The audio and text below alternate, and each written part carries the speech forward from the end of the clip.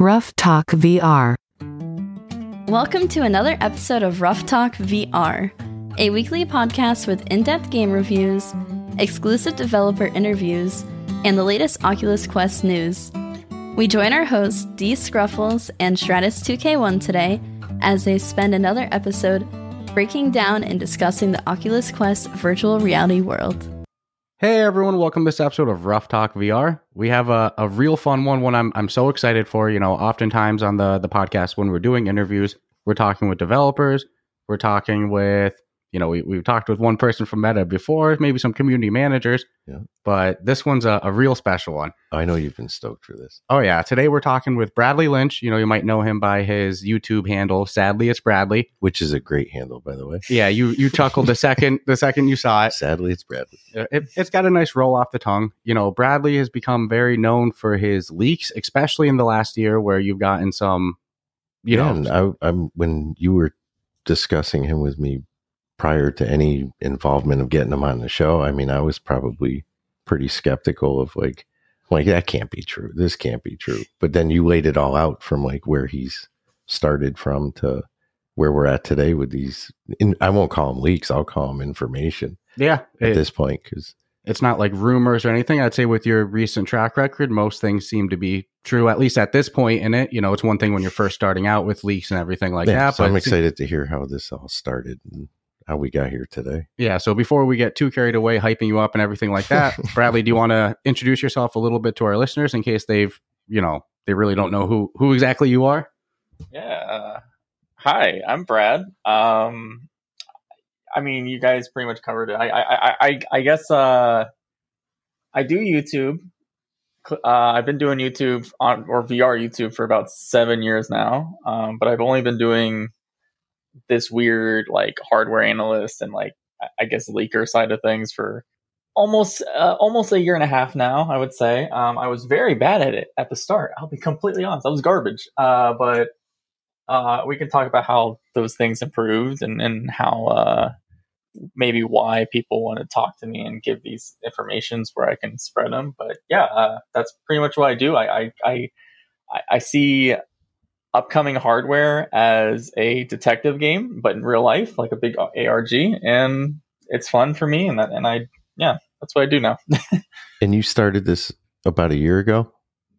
Yeah, about like summer last year is when I wanted to start trying to see how I can do, because no one really covers leaks for hardware in the VR scene. I noticed you always see like leaks for Apple devices and stuff, and I was like, oh, you know, this industry's ramping up. I wonder if I can do this for VR hardware. And yeah, that's what I do now. So did you literally like wake up in the morning and just be like, I want to be a leak guy?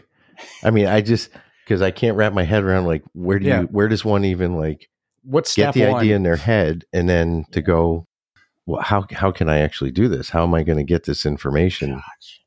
Gotcha. That makes sense. I think what started this wasn't really, I wasn't really expecting to do it for, like, now I research every company's device, right? But at the beginning I was very, I'm a bit of a Valve shill, I guess you could say. Like, I'm very big on trying to figure out what Valve was working on next for their hardware ambitions for VR, because I've always aligned with their principles and what they like to do, and I knew they're working on something.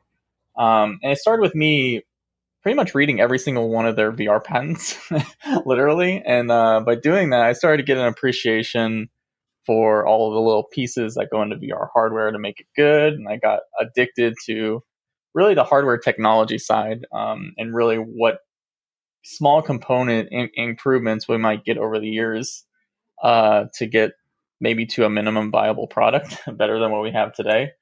But it wasn't until like September, a few months after I was just like kind of talking about patents and stuff, that me and a friend started actually data mining the Steam VR software, trying to see if we could find anything related to Valve's next hardware project. And we did. We found a lot of stuff that happened to be there for almost a year, actually. It's just no one cared, to data mine Steam VR.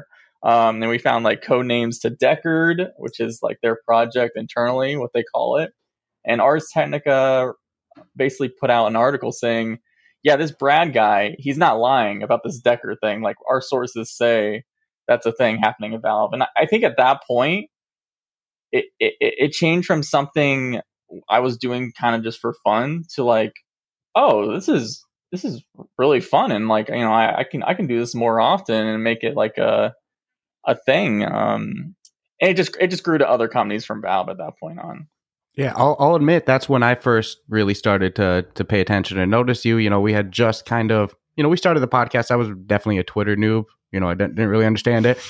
So I always kept seeing you pop up with like, you know, Valve Deckard. I was like, damn, this guy really loves Valve. And what is this Deckard thing?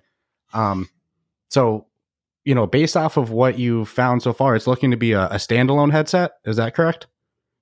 I think it's complicated. So I did a whole video actually this week. It's an hour long, but it basically lays out every single little piece that me and I kind of like a small group of data miners at this point now, because, you know, once you become a public figure, a lot of people who are just as passionate you want to work together to find information with you. But yeah, I pretty much laid out in this whole video what we think it is. Obviously, it's always speculation. I mark my videos as that when it comes to like, because things can always change. But we think there is like a standalone component to it. But at the end of the day, we think Valve is still kind of focused on their PC VR enthusiast crowd more than anything. And they just want to put SoCs in their headsets in the beginning to improve the PC VR experience, if that makes sense. Kind of similar to how people buy Quest 2s and then just use it with virtual desktop all the time. Like, that's kind of how we feel about Valve's next project. That's a smart move. I think that you could make a strong argument that the Quest 2, while it might have distracted the developmental route that developers take with, you know, which games they're going to focus on, I think you can make an argument it's also increased the PC VR fan base, just because, you know, so many people do buy a standalone headset.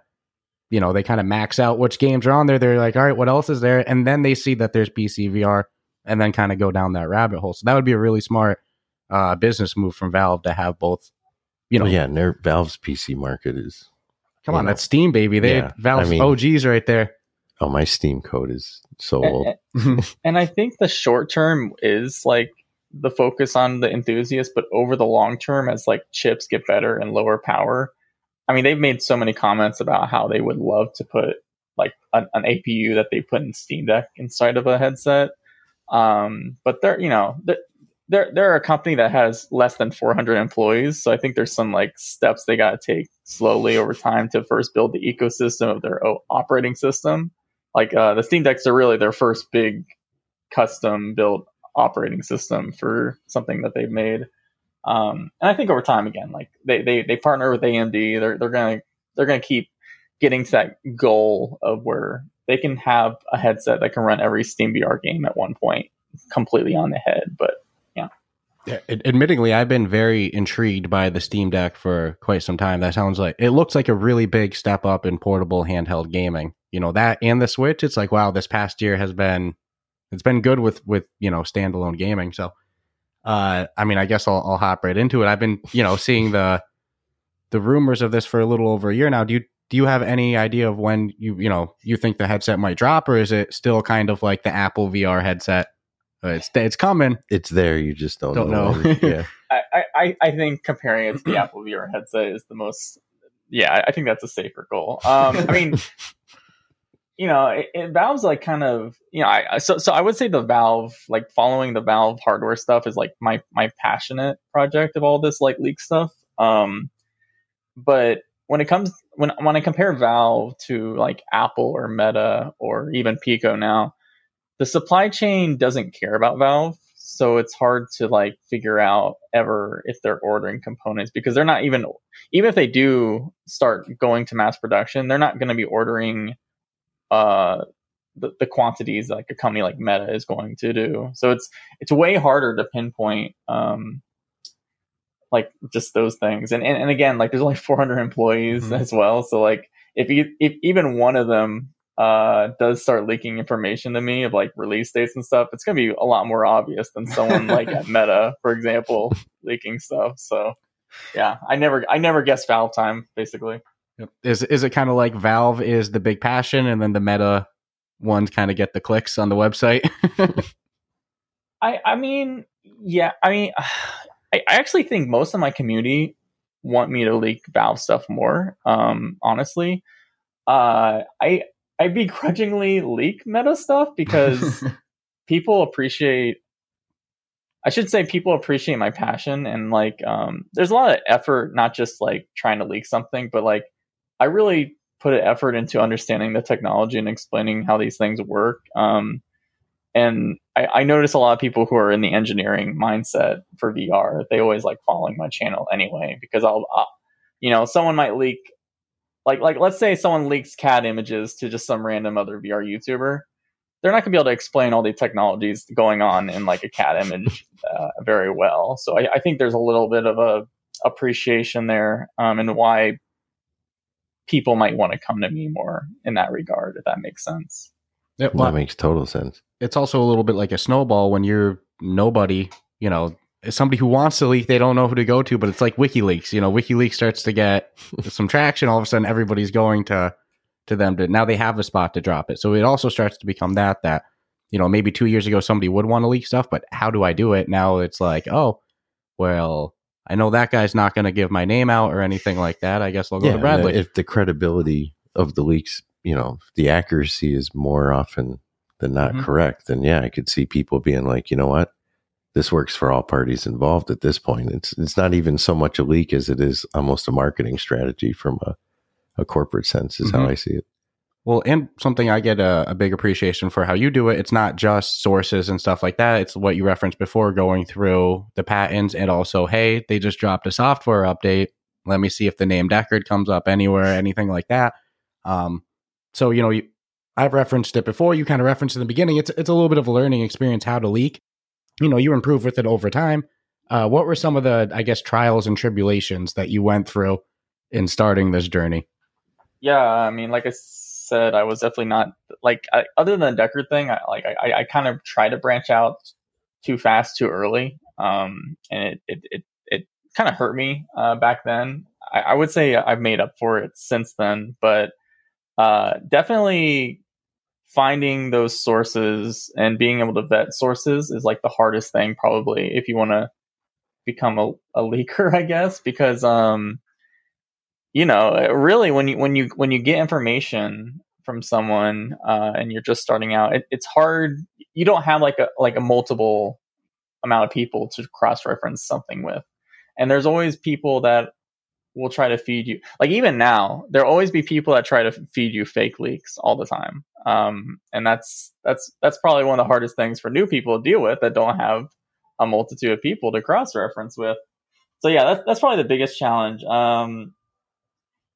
I do agree with what you're saying, is like it kind of becomes like a snowball rolling down a hill where you once you start becoming more credible, more people will start coming out to you, and that's definitely how it has been for me. It's to the point where if I can kind of like poke comments in my videos, I'll be like, I don't know why they're doing this.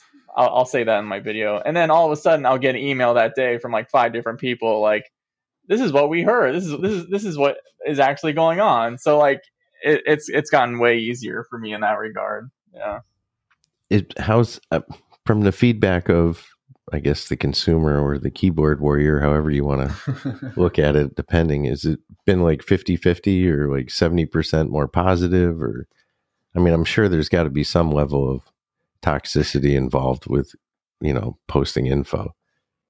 I think, okay, well, I'll say after MetaConnect, the toxicity has almost gone down to 0. I would say it's gotten way better.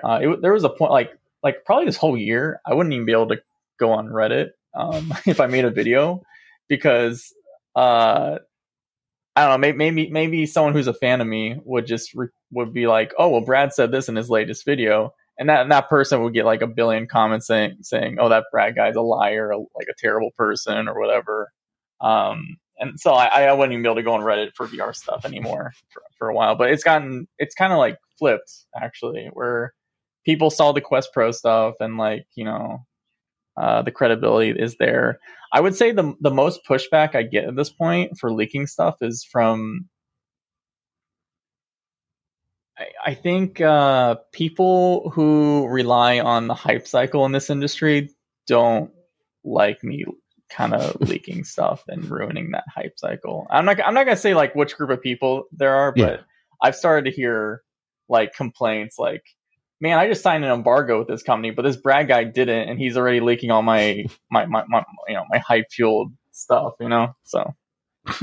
Well, I mean, one could also argue you don't actually have to click on anything to read it and get upset about it. So part of the onus is on the individual to. Well, and like I've self-centered for games we've reviewed because I didn't want to read any pre-existing comments for it. I didn't want to see screenshots of it. Well, and that complaint is rooted in like jealousy in the end, because you're like, oh, I'm upset because I couldn't be the first one to get the clicks for that claim, and he beat me to it.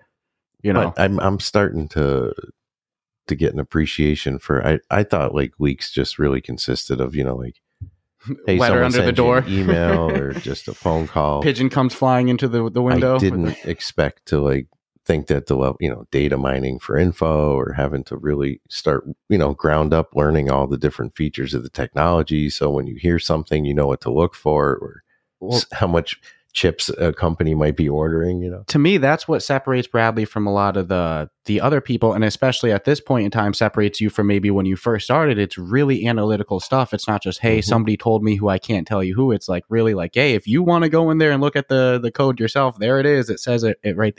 So there's obviously a lengthy amount of process and work going on. And I'll admit, 15 minutes ago had zero appreciation for, because I thought this was a totally different situation. I'll say your Meta Quest Pro leaks is what I think will go down 5 years from now. That's what solidified you. I think just about everything that you had said over the course of like 3 or 4 months ended up being true, maybe even longer, ended up being true. The one thing that didn't carry over at one point, I think you were saying that they weren't going to ship with controllers, but perhaps that was something that they were actually playing with. And then the removal of the depth sensor, which it does seem like it was there. And I love the reasoning that you said that you might have found out of why it was removed. Yeah, I tried to ask multiple people about that because I was dying to find out. Like, that was the most hilarious thing. Like, that was one of those things when someone told me, it was just like so crazy when I was hearing it. I was like, I gotta ask everyone, but I couldn't get like clear answers. It's believable to me. I marked it as like mega rumor when I tweeted that. For anyone who didn't see that, I think you had said that you had possibly heard from somebody that there was some privacy issues with the ability to see through clothes with that depth sensor. But to my knowledge, I don't think that's the first piece of technology that's ever had that issue either. Like, it's something that it's plausible.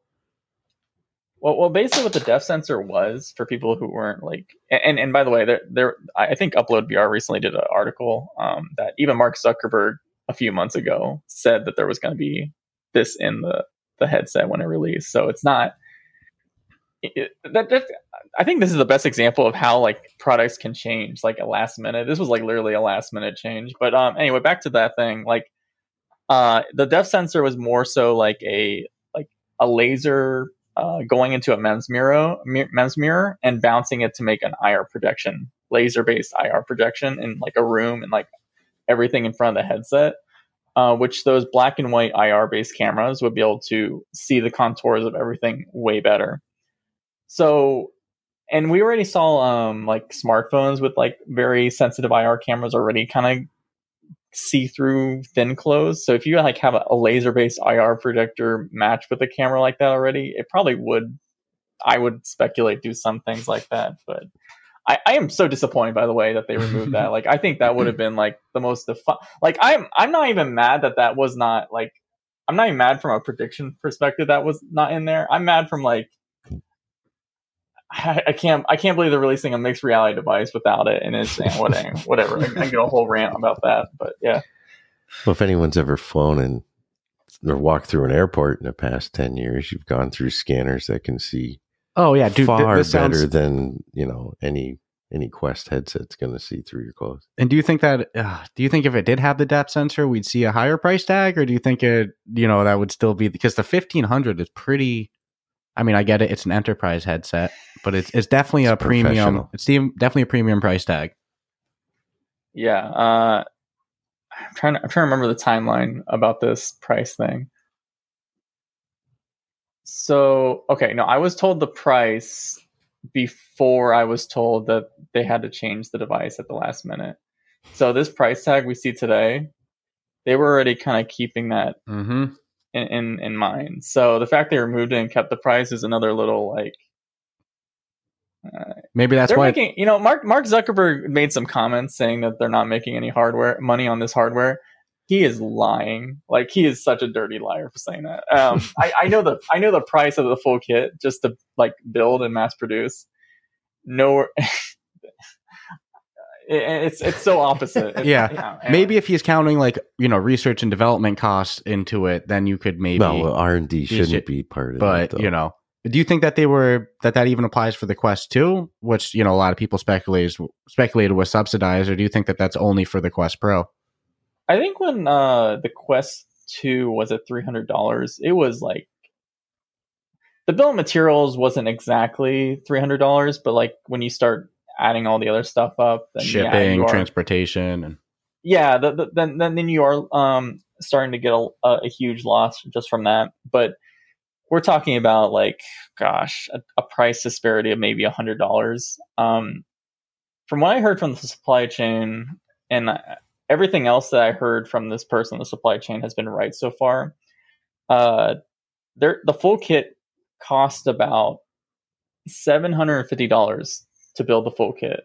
So they're selling it at almost double that cost to build, which is way different than like what the Quest 2 ever was, even at $300, even at $400.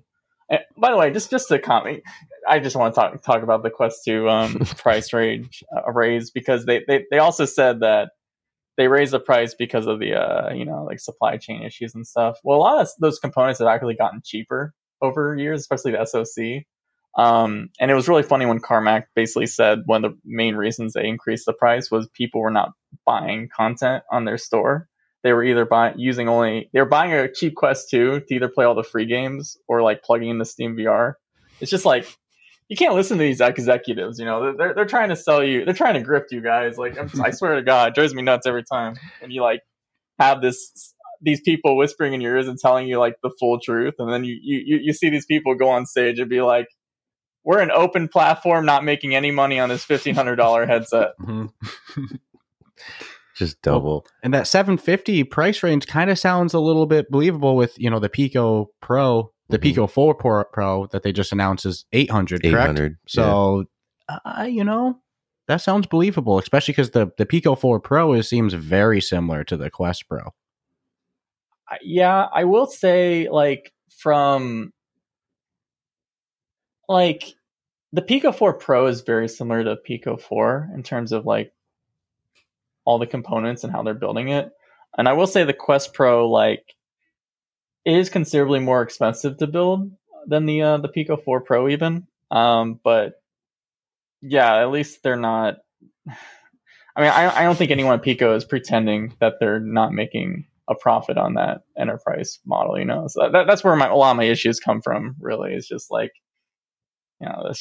this constant like. I don't want to get more into it. I get what you're saying, though. Well, I can imagine once you're in the weeds of it, and you see. So then the question is, what would have been the real fairest price for the Quest Pro? Like $1,999.99. I think if it kept the depth sensor, I would have been totally okay with it, $1,500, because it would have improved the entire product way more. Because I kept hearing from people, like, they were saying, like, the scene understanding and like the hand tracking was amazing with it installed. And going back to the thing, the source that told me that they would sell the controllers separate, very good source. That's all I can say. So that was definitely something that they were going to do at one point. And that was before they removed the depth sensor. And one of the things that even Mark Zuckerberg said about the depth sensor was it was going to improve the hand tracking quality immensely. So when you think of it from a strategic standpoint, where they could have sold just the HMD for like a hand tracking only version, cheaper, would have been easier for consumers to buy on, and then maybe upgrade to controllers for both Quest 2 and Quest Pro. You can see why they were thinking about it at one time. And then they decide, oh, let's cut the depth sensor, and it's not going to have good hand tracking anymore. Well, then you can't do that. It ruins that strategy plan. It definitely does sound like a little last minute scrambled eggs, pick up the pieces that are falling. Like, all right, let's get this shit out feeling with that release with the removal of the depth sensor. Or maybe the concern of the possible litigation from somebody being offended by a I know camera in their house seeing them better. I mean, I don't. Meta to me, it's fallen on deaf ears. It's like I would have preferred it, obviously. Yeah, Meta doesn't have the best reputation. Example, if Google pumps out a phone and it accidentally has that feature, I think they're going to be able to brush away the scandal. Yeah, shit happens. Phones have exploded on planes, Facebook, and people are like, all right, when's the next one coming out? Meta pulls that shit, they'll be labeled as domestic terrorists. So I also think it's that they understood their reputation. Yeah. And, the market. It's just unfortunate because the consumer at the end of the day suffers. So. Mm-hmm. I agree with that. And I also think this market's still very not mainstream. So if like a expensive pair of VR goggles, whatever you want to call it, comes out and it comes from the company that's spending $3 billion per quarter, and it ends up being a perv device, it's going to be damaging the whole industry if that happens. Honestly, everyone's going to look at future headsets from all companies and they'll be like, oh, another perv device is coming out. Great. Like Google Glass, when that was remember there was a whole ordeal with Google Glass and the glass holes and stuff. That put back the AR stuff for years, because just from the crazy media madness frenzy from that. Now pretty much products have come out that's even more invasive than Google Glass, and people are like, eh. So I know it's strange. Very important to keep an eye on those things. 10 years ago, the reaction would have been a lot different than. But you can, I do get, I guess, where Meta's coming from with the. Yeah, it's just not worth it. I think they know their role in the industry. I think in the future, yeah. Yeah. Google Glass was definitely way ahead of its time. I've long said that. It's like, man, if that were to drop today, it's the Facebook Ray-Bans. Yeah, but it was creepy. I mean, I won't lie. It was creepy because it was. But what's the difference? I mean, that was also a time where walking around, not everyone was sitting there recording everything. Well, I think that's why it was ahead of its time. If that drops, today, like other AR glasses are, we're already used to people walking around, there were some fights involved with those glasses, doing some. I think the biggest conflict with them these days would be like those comedy and music shows that don't allow you, you have to put your phone in a bag so you don't record. That would probably be glasses. Yeah, that's probably the biggest you'd be like, no, bro, these aren't a cell phone. This is regular glasses. I need them to see. Yeah, but they were pretty pervy back in the day. Well, at least with a Quest Pro too, it's pretty obvious if somebody's walking around outside trying to look at people, like going into a clothing store. Dude, you see somebody walk into a clothing store with a headset on, you know what they're doing. Yeah. There's only one reason you're walking in here like that. Totally agree. That's funny. Just to kind of jump around a little bit though, because you mentioned that you had been YouTubing about VR for the past 6 years, but you just only really did this the past, year or so. What were you kind of up to back then, and what was your, I guess, popularity versus where it's at now? I've done a ton of different types of content on YouTube. I started out the normal, back when no one had a VR headset, it made sense to do Let's Play content, I think, back then, because there'd be so many people that couldn't buy an $800 headset and then PC, and there were some cool games. I mean, still, some of those games that came out the first year of VR are some of the staples today, and people were very interested in just seeing gameplay of that. But I got very bored of doing that from a creator perspective, honestly. I started branching out. I did a lot of different other stuff. There was a time I was doing esports for VR. I thought that was fun. When Half-Life Alyx came out, I got very interested in doing map design, level design for that. That was a good half a year of my life. And then I got into the hardware stuff, and I think one thing I've been doing YouTube, I feel for so long at this point, especially in this tiny industry that's only been around for, or maybe resurged for maybe 10 years. And this hardware stuff is probably the only time I feel like I've had fun making videos for a long consecutive period of time. All that other stuff, I had fun, but I would get tired of it or bored or just not enjoying the audience discussions or whatever. So yeah, I've just been everywhere. Well, it seems the league side that you're on now would challenge one's, it's going to flex your mind a lot more than just, let me play some games and put content out versus, there's a new technology. I need to understand how's this going to come into play? Where's it coming from? Who's sending it? So it seems like there's passion. You can hear the passion in it. Yeah. It's like, I hear what they're saying versus what I know. You can hear the genuine animal. Frustration. Totally different animal. So I can see that based on what I'm hearing about you already. That yeah, I could see you getting bored real easy doing that one thing over and over versus like tomorrow you could wake up and you're going to find out there's a whole bunch of new shit coming. Or yeah, the Steam OS updates and now oh shit, time to go skim. They are my favorite times. Like every time, like I go crazy. And I think there's also like a weird, yeah. Obviously, I will make a video every time I could get a big leak. That's inevitable, right? But I think there's a misconception of. So I just released an hour-long video. Most people are not going to watch an hour-long video. And the reason it's hour long is because I want to put a lot of care, and I'm not really targeting the mainstream with my stuff because there's two things I realize. One, my type of content isn't exactly mainstream, so it's not going to give me the huge success that people think I'm getting automatically. And because it's leaks, I end up burning all bridges with companies that'll send me free stuff. So I'm actually kind of hurting myself in a way, even though some of my videos will do well. But the people who re-report my videos in like a quick format, which I'm totally happy. Like that's, I like, I'm fine with it.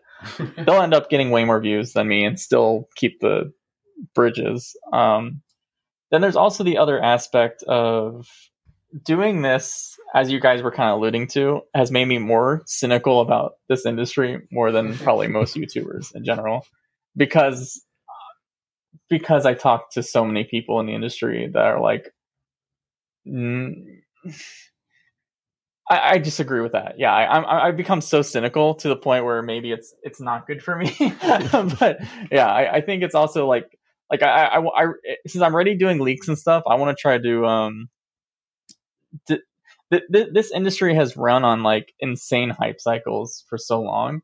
And all those hype cycles have never panned out. I think they've actually been damaging in a lot of ways. Like I can go back to when, every Oculus Connect, you'd have Abrash on stage, and he'd be like, "Oh, next year we're gonna have eye tracked varifocal and all this garbage, like in our headsets in a couple of years."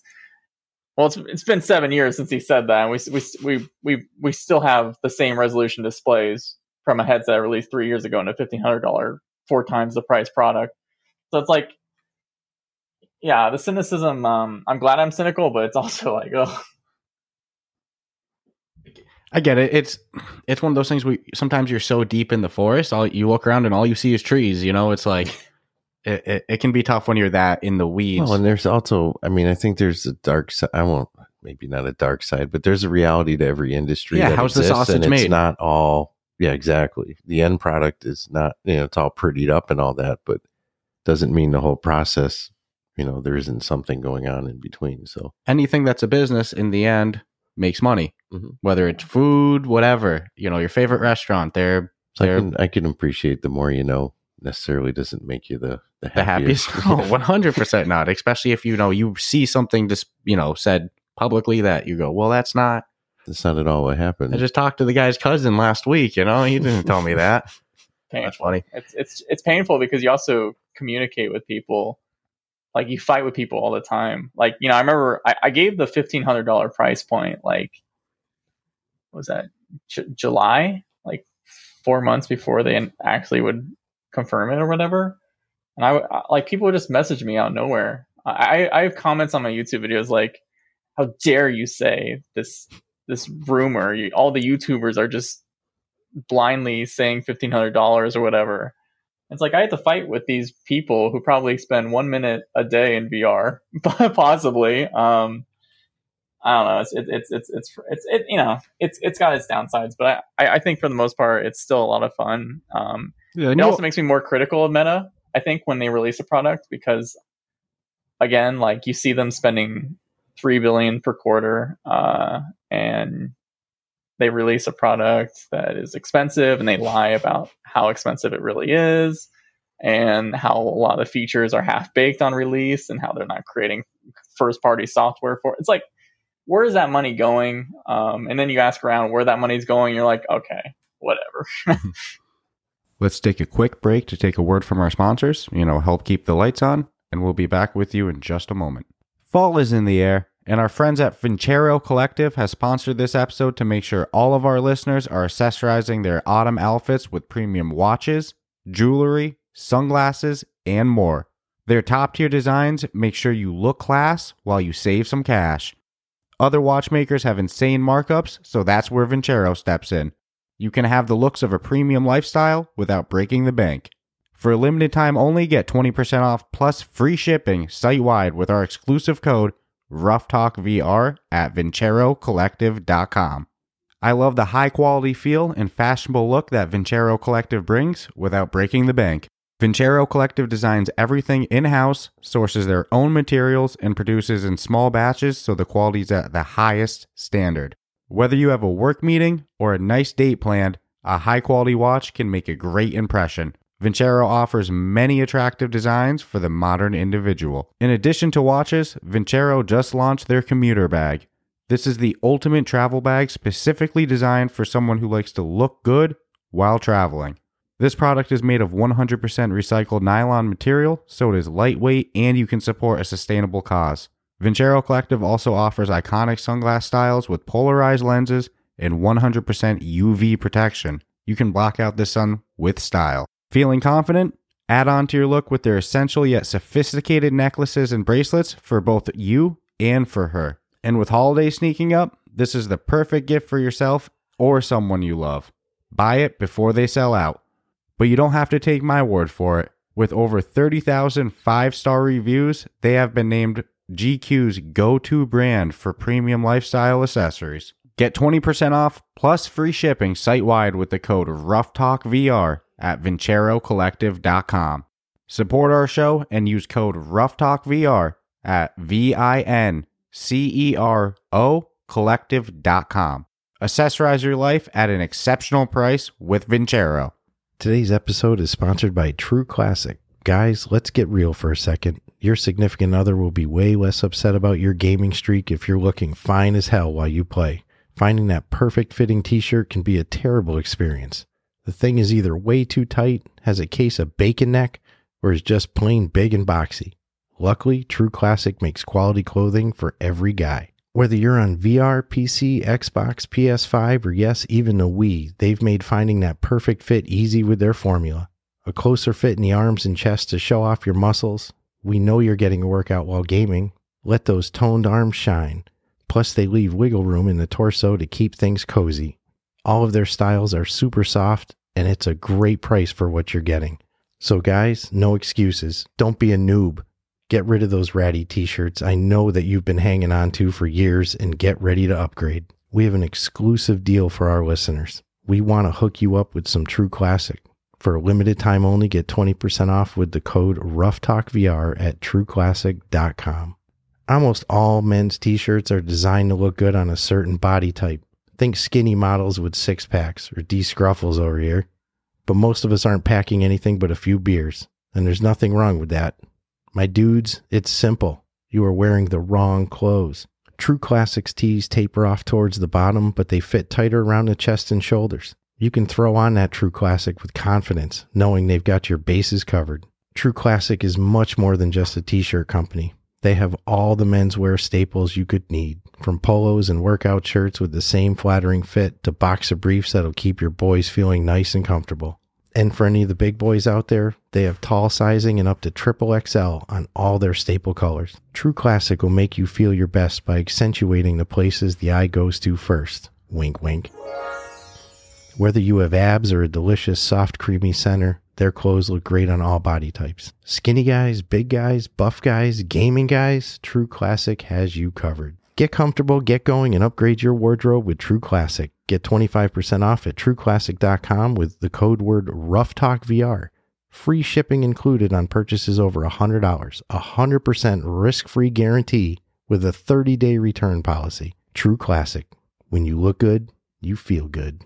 Hey, I wish they'd send us a Quest Pro, but I haven't burnt any bridges, but I don't think we're getting stuff either. And to be honest, I don't think most people, most YouTubers are. No, not for not with that price tag. But I mean, realistically, you know what I'm wondering? I'm wondering if they were really going to sell it for $1,000 until you said it was going to be $1,500. And they were like, you know what? The overall reaction to this is proving the analytics are showing that people are actually accepting of this price tag. Right. That'd be some funny shit. And as you're getting bigger now, I think where you are now, today is much bigger than a year ago. The reality is, at some point in time, I think everybody who starts to get big, just you can't read the comments. The more views you get, the more little 12-year-old haters you'll get too. It can be mentally, a challenge on anybody mentally. Yeah. The reality is, and I'll say in my opinion, the Quest Pro leaks solidified you. So it's like, if it's kind of hard to talk shit now at this point. If you say, hey, the Quest 3 is going to be, $599, it's probably going to be $599 in my opinion.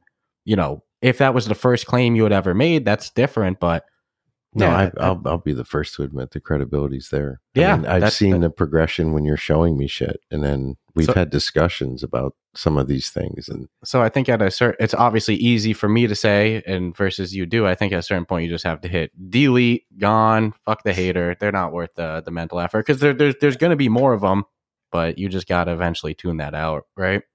Yeah, it's true. I mean, I kind of nitpicked like some of the things that was before, again, like the MetaConnect stuff, the recent one, but I am actually pretty happy with my like videos.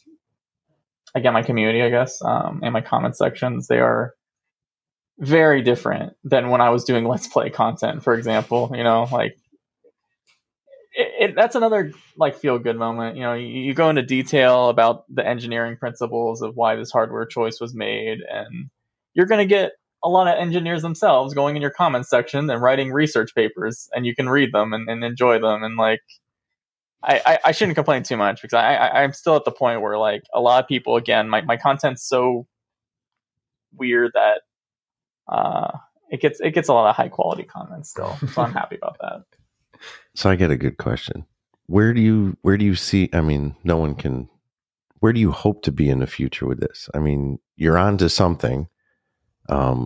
Obviously you could branch out into different directions if you wanted. I mean, do you envision having a whole team working with you someday doing this from all companies, or what's Bradley see as his future? I feel like I should plan that, but I never did.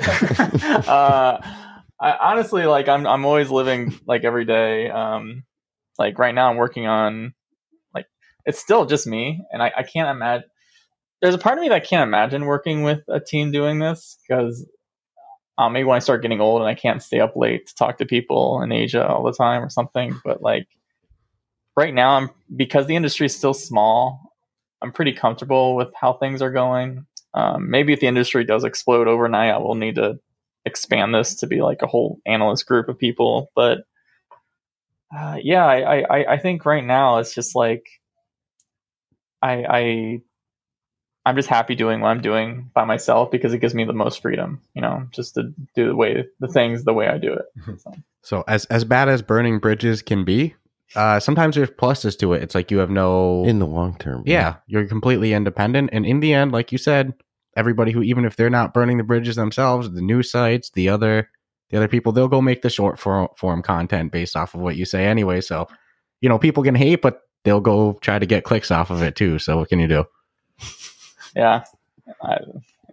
What you just said, I couldn't agree with more. The same people that really don't like me leaking and ruining embargoes are the same people that will report on my leaks. So. Yeah, they'll have a video out that it's $1,500. Oh, they're waiting because they know for a fact that it's going to get some attention. So yeah, absolutely. And, we're in a weird niche as well within, I guess, a niche of VR itself, because we're more of a podcast. I mean, you mentioned you did a 1 hour video. I'm sure it's probably not your most popular video.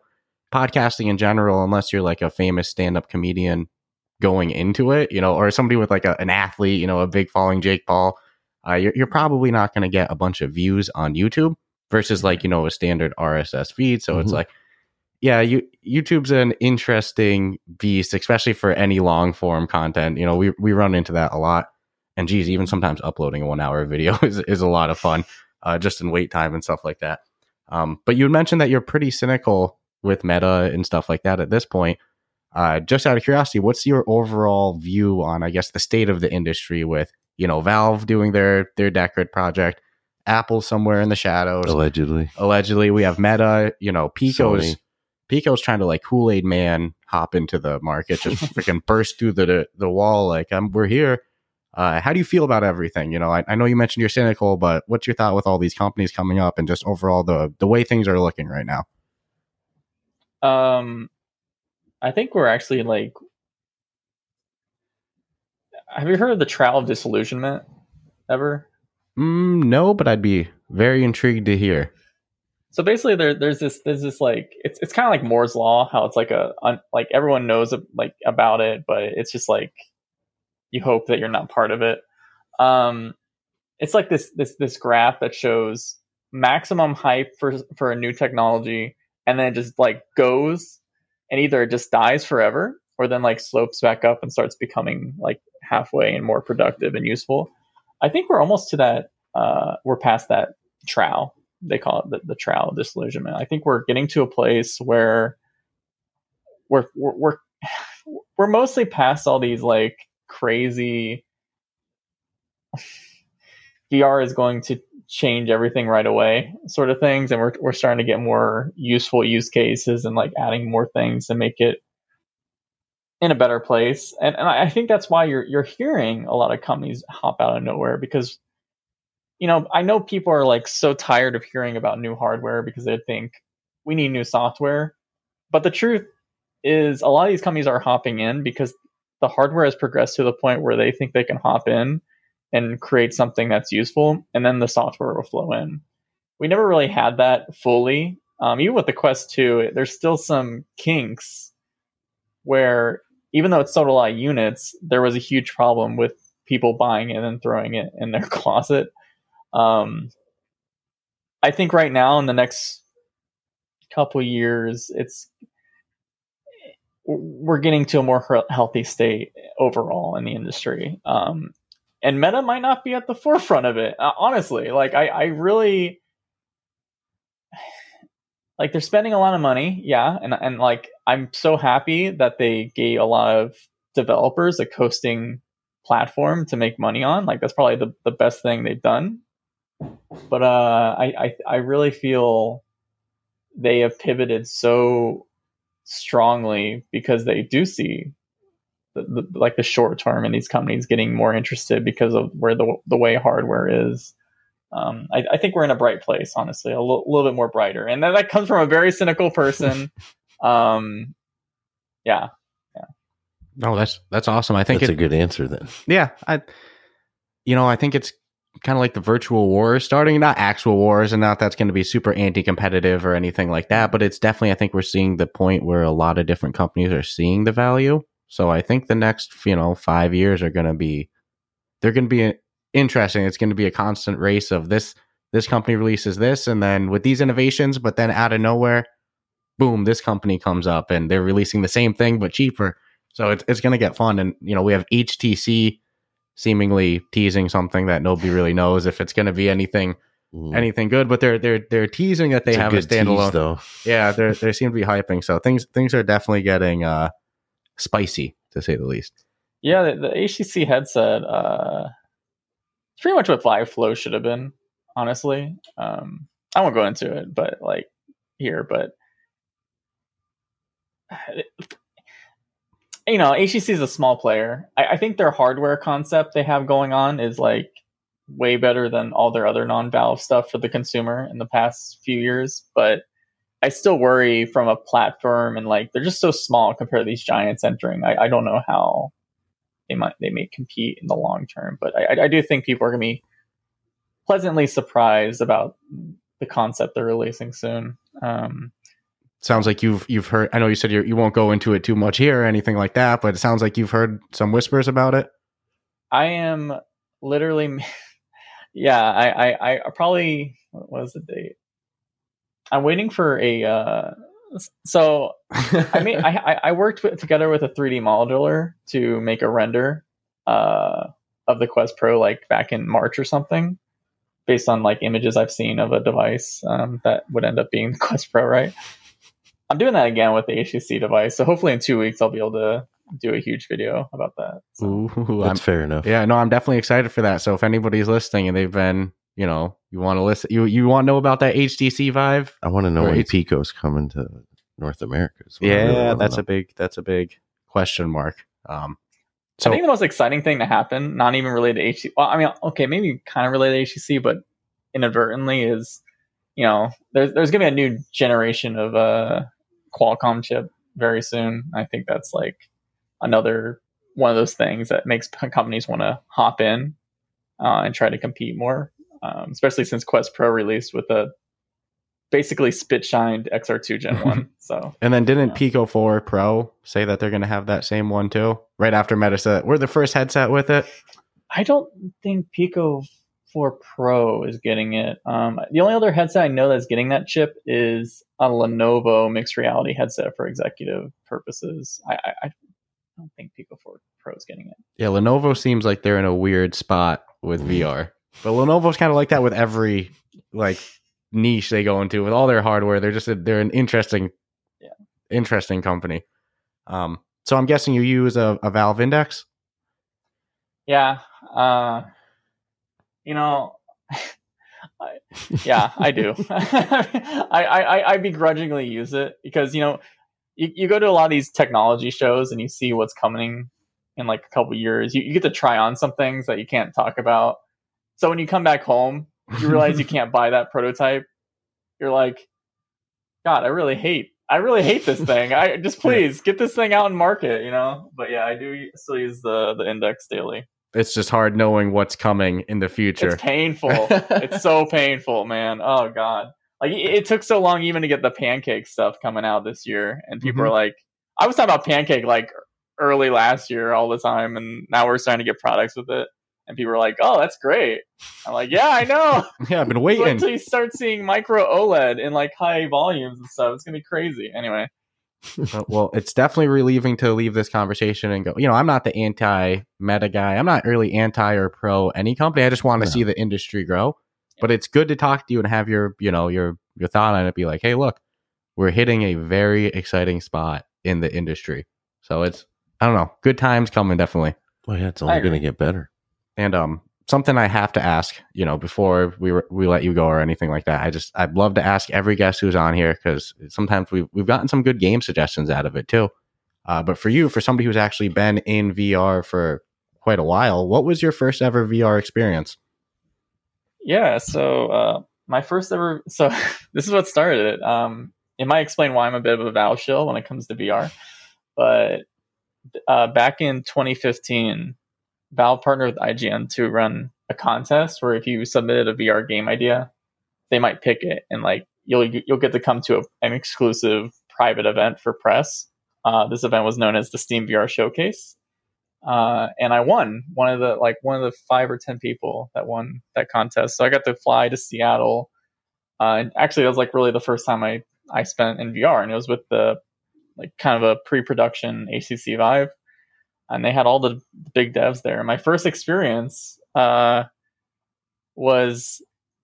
at that event, and it was Hover Junkers. And I got to talk to the Stress Level Zero devs and everything during it. And I told them, like, it's my first time playing VR. And they were just like, really? What do you think of our game as a first time? And like, it was that one. And it was fun times back then. It's cool to see now that they just had one of the biggest releases I've ever seen, and especially in standalone VR. So that must be crazy to look back on and be like, man, that I talked to those guys when everybody was a nobody, and now I think that they're sleeping in a bed made of money. At least one of them, at least 2 of them. I don't know about the whole team, but it looks like they did good on sale. So that's awesome. And I mean, at this point in your involvement in VR, you're working so much, looking at code, talking with people. do you still game a lot on your headset, or has your gaming time kind of really become more work? I think I don't think I really play much VR games these days. I think I spend most time in VR chat in general, which yeah, I get a kick out of that stuff because just to end off of VR chat. Once you find a group in VR chat, and like, especially when you're a public figure, a lot of people want to invite you to what they're working on in VR chat. And I always feel like VR chat is just like a bustling community of like Omega nerds that are like always working on something amazing. So yeah, I always get to see what people are working on. It's always like, it always feels like the forefront of experimentation for VR, and that's why I always come back to VR chat more than a lot of these games that come out. So. It's so strange how it's not what I would have expected going into VR before I ever bought a headset, but it's one of the biggest things that keep me putting it back on is that social VR element. It's like, I'm not a social dude outside of VR, but like we were just playing Loco Dojo with a couple of our podcast listeners last night, and dude, it's just so much fun. Yeah, much better experience. Yeah. And VR chat is it's a unique, it's a special place. There's everybody who loves VR chat loves VR chat. It's full of diehards. There's no gray area there. Yeah. But there's something for everyone technically. So you just got to find your thing. And yeah, there's even a pretty popular stand-up comedian named Brian Redban. He does a weekly show called Virtual Redban, and he just goes to different VR chat worlds every week with his little Wendy's avatar and just goes raise his hell. So that's freaking awesome. I think VR chat also interests me because at least the VR chat stuff I always see. There's the Quest 2, buy a Quest 2 and play Beat Saber all the time. I would say that's like one side of the spectrum. And people who live their life in VR chat are like the complete opposite. Like they buy 7 trackers to put all over their body. They buy the face tracker, the eye tracker. They start plugging MIDI devices in to do like virtual, like, it's just craziness. Like it's just mechanical bowl in the middle of your room, Yeah, you put like, they start putting mixed reality anime avatars in your room, so you can start seeing like big boobed, half naked anime girls in your house and stuff walking around. Like I don't know. It's very crazy. I don't know. So what's your avatar look like? Is it a more realistic replication of you, or do you have a big old titties? I don't have big titties, but I am an anime girl in VR chat, as many people are. I'm probably on the very, very non-revealing character. We'll say that. Yes, I always love how provocative some of the avatars are, to say the least. Oh yeah, some people. Yeah, and just know when you're interacting with it, it probably is a Bradley Lynch on the other end. There is like, you probably do a whole podcast talking to people about this, but I choose the same avatar every time I go in, and most people who are full-time VR chatters, they do grow a connection with that choice of character that are just sometimes so bizarre and so wild. Complete opposite of the mindset of these avatars that you see on like Meta or Pico platforms, where they try to be like emoji versions of yourself. Like, it's weird to see. I'm still not sure what everyday VR users prefer. Like, I know there's like the business. We've had this. You can't touch the VR chat stuff, but like, just the everyday user. Yeah, we've had this conversation a bit, and it's definitely, there's 2 different routes. You have like the photorealistic, realistic looking avatars that people try to model as accurately as themselves, and then you have the, I'm going to be a green alien with horns or whatever. Mm-hmm. I actually think that the outlandish ones, I feel like, are better for people mentally, because it's so not you. Whereas like, the photorealistic ones, you had kind of referenced this one time, Stratus, about it getting like a little psychologically gray. I think that only applies to you. You'll probably only start using an emoji person as your profile picture if it looks like you. The outlandish ones, it's pretty easy to mentally separate those two. Whereas like once you start getting photorealistic, it's a little bit more. I still gray. Question the psychology of long-term, pretending to be something that you're absolutely not, in more real-time space than you're being your actual self. Mm-hmm. Like what effects that could actually have on an individual. So, I mean, I don't change my stance with that. Mm-hmm. And it'd be curious. I mean, we're going to find out down the road Mm-hmm. if there's any effect or better or worse, but it is, I mean, conceptually, it's like there are people who will spend probably more time in VR chat than they will not in Mhm. VR chat. So now you're spending more of your real world in a make-believe one. Yeah. Does your real body start to feel like What an avatar? happens psychologically 10 years Yeah. down the road from 10 years of being in that, I feel- I would personally think I would become so depressed when every time I took my headset off that I didn't have, I'm not a big Satan guy Mhm. with a unicorn horn and wings. See, I can see what you're saying too, and I feel like that the effects would be like the negative effects would be stronger with a 100% accurate representation of you, because because you're like, well, that's me, but I, just the cheekbones are a little pushed in, and then it looks so similar to me. Versus like if it's a green dude, I feel like Yeah, I don't know, man. your brain's always going to separate. Well, I'll obviously, stick I'm to my never going to be guns. green. I think there's all. I love this. I love this, by the way. This conversation. It's very very good. Another aspect I kind of like thinking about is like, I don't know which side I lean on, because I do see people who spend more time in VR chat than real life, and like to the point where they're even getting drunk all the time. Like they have virtual bars, and then they Is it drinking alone if you're in VR? Yes. yeah. There's definitely some people that misuse it, but I always like to look at how let's say one day we do have the photorealistic route, and like even you can create homes that look just as real as real life, and you can fill it with expensive microtransaction furniture that look way better than anything you can afford in your real home.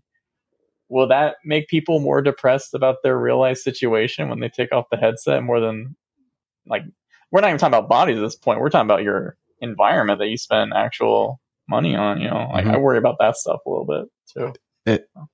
It's interesting because, we can sit and debate about it, and I think everybody's it's a hypothesis. It's, we're going to see how it plays out Yeah, in real time. Nobody's opinion It's is more fact. important than the next at this point. Yeah, it's the Just the only way long we're term. going to find out is... I do find it weird though that given the opportunity, more people go for the biggest boobs they can get for the money. Give me a fat old ass, So it's just, that's what had gotten me thinking in the long term. Mm-hmm. I think, not to speak for you, I think you lean a little bit more towards preference of looking like you, correct? If I had a choice, I Yeah. would.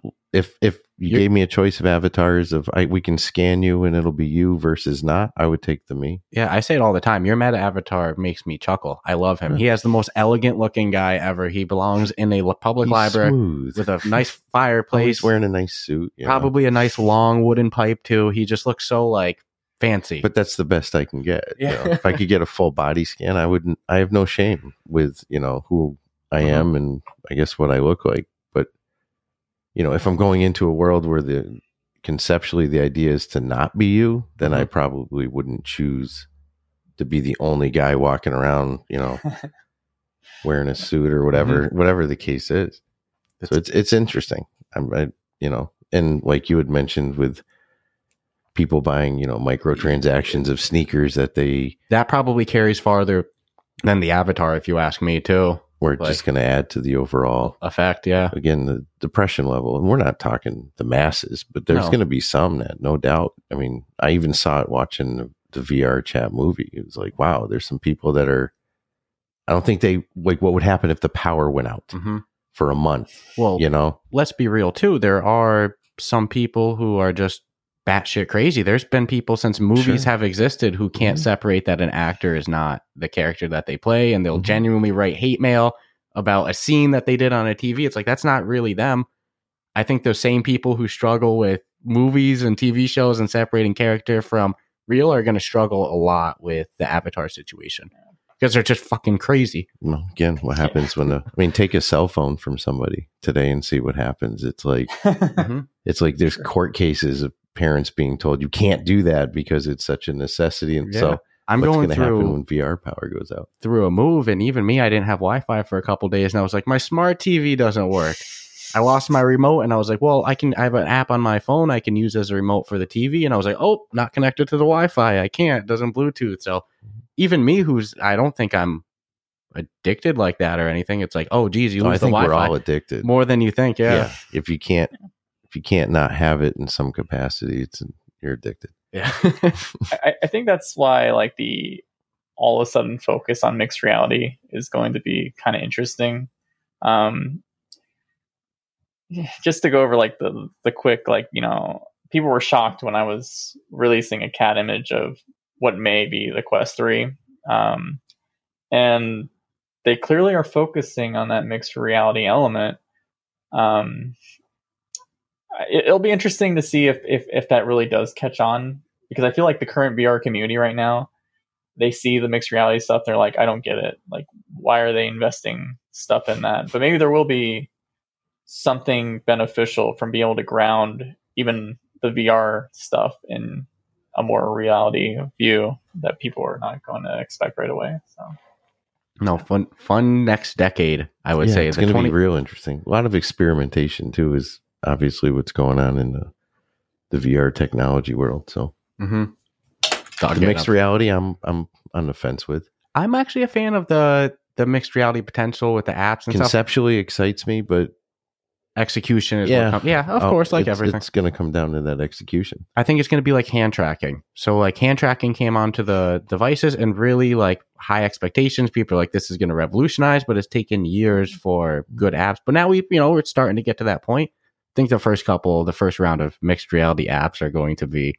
nothing special, but I think it's going to lay the groundwork for some really cool stuff in a year. Oh, I got a great question for Bradley real quick. Yep. Just because, I mean, you can even say you don't know, and I'll respect that. But do you have any info on Grand Theft Auto actually coming to Quest 2? We're going crazy over here about it. Been trying. The lack of information is driving me nuts. Yeah, I don't really follow the software leaks. No, I figured it was just worth a shot. Yeah, he's it's like desperate. He's shooting from the hip here. He wants his just one in. You could lie to me. I'll respect. Yeah, hey, it's it's canned, whatever. The one thing I always think about is like, again, this is just speculation, but like, I wonder if they ran into a hitch with the XR2 Gen 1 and like processing a whole open world environment, and like maybe they're waiting for the Gen 2 chip to really. I loaded into Thief Simulator. We both did when we started driving around in Thief Simulator on the Quest. We're like, GTA is going to be hard. Mm-hmm. Yeah.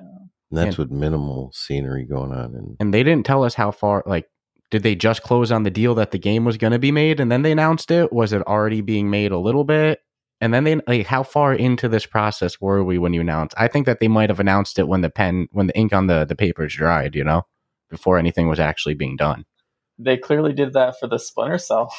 Yeah, which is no moss, right? Yeah. So, unfortunately with, Splinter Cell, Assassin's Creed, and GTA are three big franchises, and to have all of them be announced and none of them actually come that'd be a kick in the groin. Again, I mean, nobody's talking, so. Mm-hmm. Which, hey, we've seen... That scares me a little. We've seen plenty with metagames when, like, it comes time for a release date. It's probably 2 weeks away, so it could be that strategy too, but it seems like everybody's going, I don't know. I like the chip answer, though. That seems mechanically to make the most sense, to be honest with you. I wouldn't be surprised if it came on the Quest 3, and they're like, hey, sorry, shit happens. Whatever. Yeah. Just forget, kind of move on, Yeah. But surprise me. Hey, we've passed the hour mark. I understand people are busy. You're making your own videos, you're doing your deep dives, you're up till 3 a.m. on China time talking to supply chain analysts, whatever. Before we let you go, is there anything that you wanted to say? Maybe let our listeners know how they can find your YouTube, your Twitter, all that fun stuff. BradSmells.com. That's a serious thing. Yes, that is your website, bradsmells.com. It is. Yeah. Yep. No, I mean, I love talking about this stuff. Sorry if you're a new viewer and you go on my channel and you see most of my videos are 30 minutes plus. I'm sorry if it's overwhelming, but it's fun. Hey, at least if they're coming from us, they're used to They're us used talking. to the hour plus. Yeah, So we'll spend a it'll be whole like 30 minutes. Oh, I can watch a few of these. yeah, we'll do a whole 1 hour podcast review on just a game. You know, we drop a 30-minute episode. People be like, "Oh, I didn't get to finish it before I got to work." You know, I mean, I finished it before I got to work. You know, I was expecting longer. So I think that the people we send over, they'll be excited for 30 minutes. Yeah. I sometimes get people that are disappointed when I don't do long videos because they're like, every morning I'm stuck 1 hour in rush hour and you always have something for me. So please keep them long. Yeah. So 20 minutes ain't going to cut it. You know, yeah. That's funny. That's awesome. So Now you we'll know, have to get Bradley back on down the road yeah. And because it's obvious. Well, I know he's just going to get busier and busier because the world of VR is getting busier and busier, but there'll definitely be more to say and more to talk about. yeah. And, I don't think that this Valve Deckard's going anywhere negative. So I think that there's only going to be more to talk about. I know, didn't they just have a job listing get posted a couple months ago that got pulled? So this is how this guy looks at stuff. It's all the minor stuff. So that's awesome. And before we let him go, Stratus, did you have anything else you want to ask? No, I got what I need to know. And I just got a whole new respect for what What goes I'll into say it? legit leaker does versus what, a thief leaker. Yeah, and I'll say full transparency. A year ago, I might not have talked about your leaks as much on the podcast, but now I see you say this is coming out for this headset. You've That's getting. I'll talk about it. Fuck. the credibility's definitely there. Yep. So I mean, I totally agree. Honestly, myself. So yeah. but hey, I'd even say that applies to us. We say a game's good today, it probably means more than when we first started too. So that's how it goes with everything. So Bradley, thank you again for joining us. Again, it's Bradley on YouTube and such, or bradsmells.com. Great little handles. And hopefully this isn't the last time we talk with you here. Oh no, I had a lot of fun. I think, yeah, definitely have me on again. I would love to talk more. I feel like we got into some very deep stuff that we could have. Oh yeah, we can go whole further podcast into on. that. Oh yeah, we could have. We've skimmed the waters, We'll do a group episode on that one. Yeah, I don't. Because we all have our own opinions, so it's kind of cool. Yeah, it'll be good if we know the topic ahead of time too. We can all come in with some little thinking points too. It'll be good. Bradley's going to do some deep research. Yeah, maybe we don't do that. So I hope everybody enjoyed this episode, and check you guys out soon.